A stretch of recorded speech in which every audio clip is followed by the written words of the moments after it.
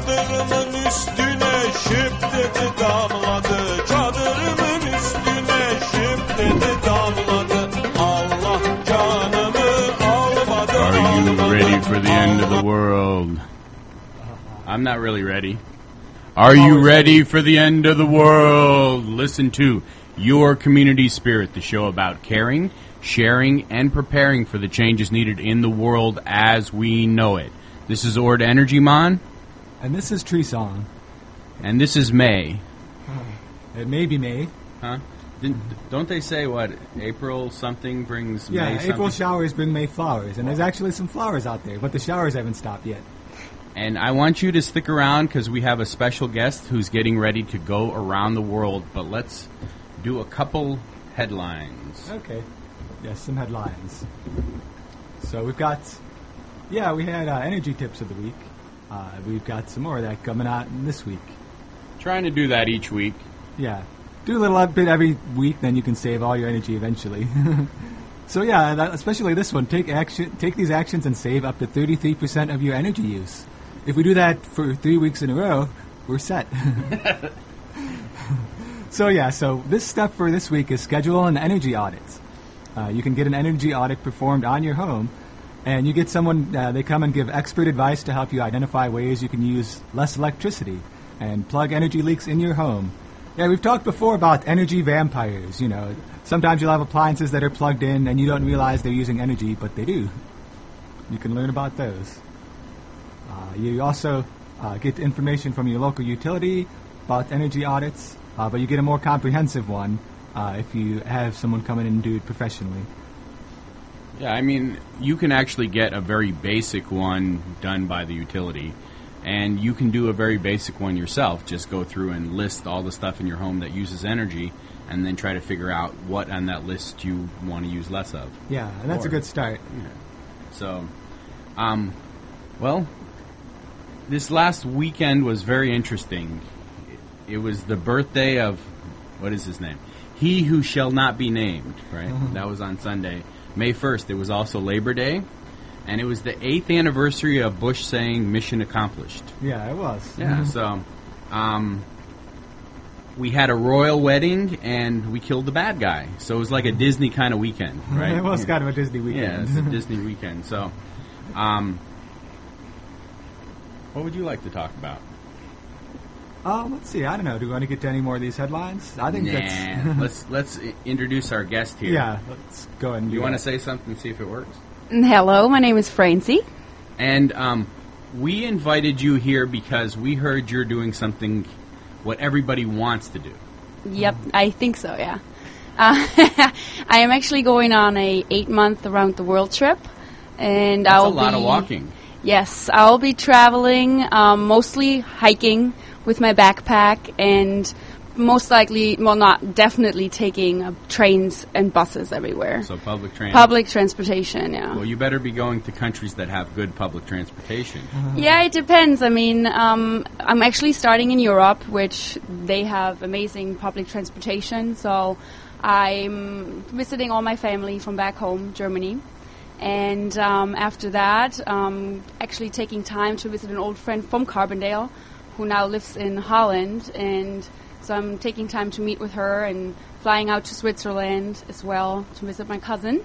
And at the same time, I am also going to Italy now. Turns out my 2 girlfriends are going to kidnap me to take me away. I want that. Where's my 2 girlfriends to kidnap me to go to Italy? Yeah, that sounds like fun. Yeah, I got a message and they're like, you know what, you're back home, you haven't been home in a while, so make sure you have some time for us. And I'm like, okay, let's go for a weekend to Italy. Yeah, at least they gave you some advance warning. They could have just shown up and kidnapped you. Yeah, that's what they did when I got married here. They just showed up and knocked on my door, and I opened the door, and they were here. So yeah, that's that. I'm going to be, using trains mainly in Germany, going from A to B to see all my family members who are, spread across the country.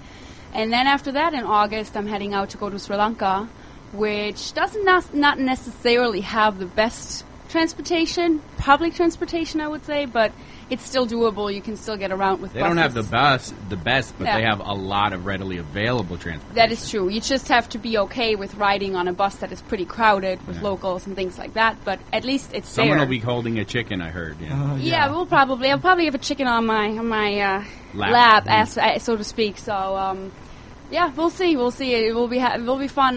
Then next is India. I'm going to be spending 5 weeks in India, and there's the same thing. I'm pretty much just taking the train there because if you go online and Google the train system of India, it's pretty amazing what they have. They have billions of people using their public transportation system. I heard it's a little bit insane when you talk about getting tickets and actually getting on the train because there's just so many people buying so many tickets and then they don't actually go on the train. So sometimes you don't know if you're actually you have a ticket, but you don't know if you're actually going to make it or if you actually have a room there. But that will be an adventure in itself, just being part of the masses that use the public transportation out there. But it is amazing. Literally, India is a really big country, and you can go anywhere with the train from there. So why are you doing this, and how can you do this? Well, first of all, I think there's three really important things that are that you need. First, you need to have the desire to want to go travel. Everybody has that. Come on. I think there are some people who don't, but most of the people I've spoken to say, "Oh my God, I can't believe you're doing this. I wish I could do this." So I'm glad to speak here today to tell them how it's possible. So the desire, I think that's the easiest part. Most people do have that. Then you also need money. So with that to say is I chose to go to the developing nations for the most part for most of my backpacking adventure because my money will bring me further. I've heard that Thailand, for example, which will be my last country to go to, is very, very cheap compared to the U.S., and you can literally survive on a $7 to $8 or $10 budget if you choose. People do that in the U.S., though. That is true, but when you travel, you need, you need to make sure about transportation, accommodation, food, and all the different, train tickets, things like that, visa. There's a lot more to think of when you just do a trip like that, but. So money, and how I did it is I pretty much worked my butt off, so to speak, the last year or so, working 2 different jobs. That was pretty tough. I had to definitely set a priority, and I think that's where a lot of people don't know where to start or how to do it, is setting that priority to just say, you know what, I'm just not going to eat out. I'm just not going to buy bottled water. Instead, I'm buying myself a filter one time, cost, and I don't have to have an expense for bottled water. Little steps like that is like I had to really look at what do I do? Where does my money go? And, I realized I'm like, wow, Thursday nights, I should probably not go out every Thursday night and meet with my friends in a bar or something like that. And I didn't. And sure, maybe my social network or my life kind of slowed down a little bit for a while, but it was worth it to me because I know that I will have a really big social network once I go traveling. All over the world. All over the world. So are any of these places you haven't been to yet? I have not been to Switzerland. I have not been to Holland. I haven't been to all the places in Asia, Thailand, Nepal, India, Sri Lanka. I haven't been to any of those places. Yeah. So it sounds like a good chance to meet new people and new cultures. Oh, yeah, definitely. Well, so basically it's money. So what you want to do is get a good job or several jobs and then just do not spend it. Just put it away and have discipline. That's really what you need, discipline. So my trip is about $15,000 for 8 months, and that is a very conservative budget to say, okay, $40 a day. I do have, I'm not going to have a lot of expenses in Germany. But that includes everything. The plane tickets, that includes... Everything. Okay. Yeah, that's the plane tickets, that's the daily budget. That is also I'm wanting to do a hiking trip through the Himalayas for 21 days. That includes it all. For granted, I'm not spending a whole lot of money in Germany since I'm going to be staying with my family. But the main thing is I heard about couch surfing. A lot of people know it, some people don't. It's basically an organization where you can stay for free at people's homes. It's a give and take kind of basis. It's like having a friend in every town you go to. Exactly. You kind of contact somebody, say, hey, can I stay with you? And in return, you offer your own home if they ever come to Carbondale or wherever you live. Yeah. it's pretty neat, and that way you save the money on a hostel or hotel or whatever it may be. So what do we have? We have money, desire, and time. So that's another thing that a lot of people get hung up on. It's like, well, I have all these jobs, I can't really take time off. Well, depending on what you do, most of the jobs, especially students, they're jobs that you can kind of put on hold for a little while. It's just say, hey, I'm leaving, but maybe you have a spot for me available when I come back. Or even people who are in a big corporate job or have had a job for a long, long time, and they're a big part of a big organization. Well, even then, they're so-called sabbaticals. Talk to your bosses. Sometimes it's pretty amazing how people are being helped when they want to do something special like that.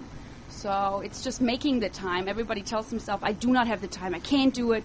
Well, if that's the attitude, then nothing will ever get done. You know? I mean, do you think people want to help you even though they might say you're being selfish, it's just for you? Well, I mean just look at you, or I worked with you for 10 months roundabout, and you don't want me to go, you know, you don't want your organization to lose me, but at the same time, as you're happy I can do this. Mm-hmm. So, I mean, you have supported me in any way. He actually got me an iPod, I have to say it. I was really, really, really, really, really happy because I was just going out there and like, I don't need any technological things to make me travel. People did that in the 50s, but and you're going to be doing you're going to be doing a blog and a story and documenting the trip, so you have to have a way to take pictures and to post it on your blog. So so it makes it really convenient, and I feel much safer knowing, you know, if I get lost in a big city, I can just connect to the internet and be like, okay, where am I? Yeah. Or if I need to change a train schedule or a ticket or something like that. And then if you have access to Wi-Fi, you can also use online phones, like Skype phones. Exactly. That's a big deal because that way I can easily stay in contact with family and friends back home and then call you guys on the road and tell you how it's going and that I'm lost and I don't know where I am. But that's all part of the adventure, you know? Well, you ignored the most important question. Yes. Why are you doing it? I mean... Well, there are many different reasons, actually. Number one is I love to travel. I grew up in Europe. I moved to the United States when I was 20. And living in the heart of Germany, living in the heart of Europe, actually, that is Germany, made me understand how close everything is. And I've learned really quickly with a young age what different cultures are out there. And that no matter where you live, that is not necessarily the norm, or it's not just what you know, it's not what's just out there. The world is pretty big. So that's number one. My parents took me traveling quite substantially back when I was back home, and that's when I first really got to explore the world, and I really loved it. I loved what I learned, I loved what I saw, and so that's number one. I love to travel. It just opens your mind. It shows you how big and how diverse the world is, and it really makes you appreciate the differences. Sometimes, you know, we get scared about the things we don't know. May it be certain different religions or whatever it may be, but when you go out there and you meet people and you start talking to them, you understand that, yeah, we may seem different, but in the end, we are all the same. We all have the same fears and the same worries, and so that's that. But then also for me, I have literally worked since I stopped school back in Germany. I actually got done when I was 19, and I went right into the workforce. I've been working ever since then. Was in the financial field before, and I worked pretty hard. You know, that's all I did. Get up every morning, go to work, and do your thing, and that was my life. And at some point, I started questioning whether this is the type of life I want. Yes, I understand you have to work. You know, you have to support yourself and think about retirement at some point. But what's the reason you're doing it? The reason that I'm doing it is to take take a break from the hectic lifestyle that the Western world is accustomed to by now, but also to actually have some time for myself. Yeah. Because I have actually never really had a few months where it was just about me in a way, where I could just be with myself. I've always had family, friends, it was always in relationships my whole life, and I think it will help me to kind of settle down with my own fears a little bit and spend some time with yourself, figure out what you want to do and what my future path will be, what path I want to go. So you mentioned that you picked these countries because they're, you know, cheaper to go there, but what other reason I mean, was it the people? Was it the place? I've started reading about Buddhism. An example, me personally, I have never really had any religious beliefs, so I'm not really looking for anything to replace anything or things like that, but going with the notion of wanting to relax a little bit more and calming down my lifestyle. Buddhism has helped me in a way to learn how to do that, or giving me the tools. It's really hard to rest your mind and just sit back and be like, okay, well, no matter what's going on, no matter all the craziness, it's still okay. We still have the moment. We can still breathe and relax and realize that everyone is in it together in a way. And that has really kind of struck me. And that's why I, for example, chose India. Because, yes, they have Hinduism as their main religion, but it's semi-connected to the yoga style, to the more connected lifestyle with themselves, with their body and soul. And I've chosen Nepal specifically because they have a lot of Buddhist practices and monasteries that I would like to visit and really get into it and learn about it and take the time for myself to wake up, meditate, do some yoga, and just trying to adapt that lifestyle and learn about it more.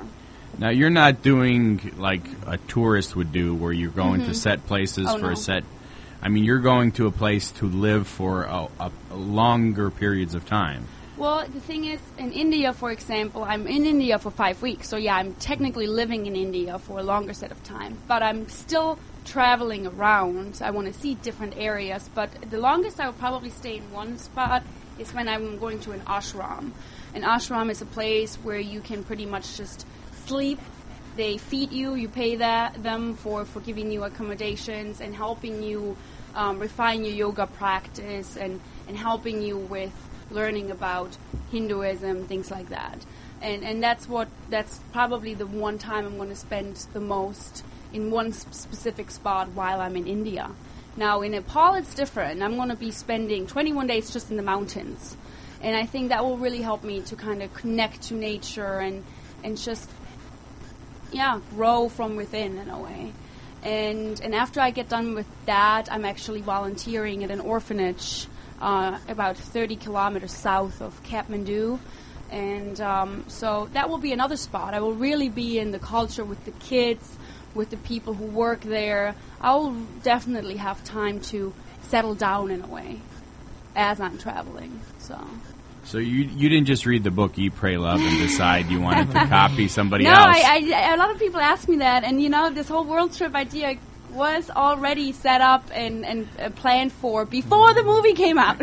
Oh, there's a movie? Oh, yeah. Oh. Well, and before I read the book and even heard about Eat, Pray, Love. So it's funny, a lot of people tell me, you sound just like that woman. And I'm like, maybe, but that desire has been there even before I even heard about it. So. Yeah, well, sometimes people come to similar conclusions just on their own. I think that's what's going on. Yeah, I think so too. So, or mention a blog. Is there a blog that people who around here are going to be able to look at and see what your progress is? Yeah. It's actually called Finding Franzi, and that is FRANZI.wordpress.com.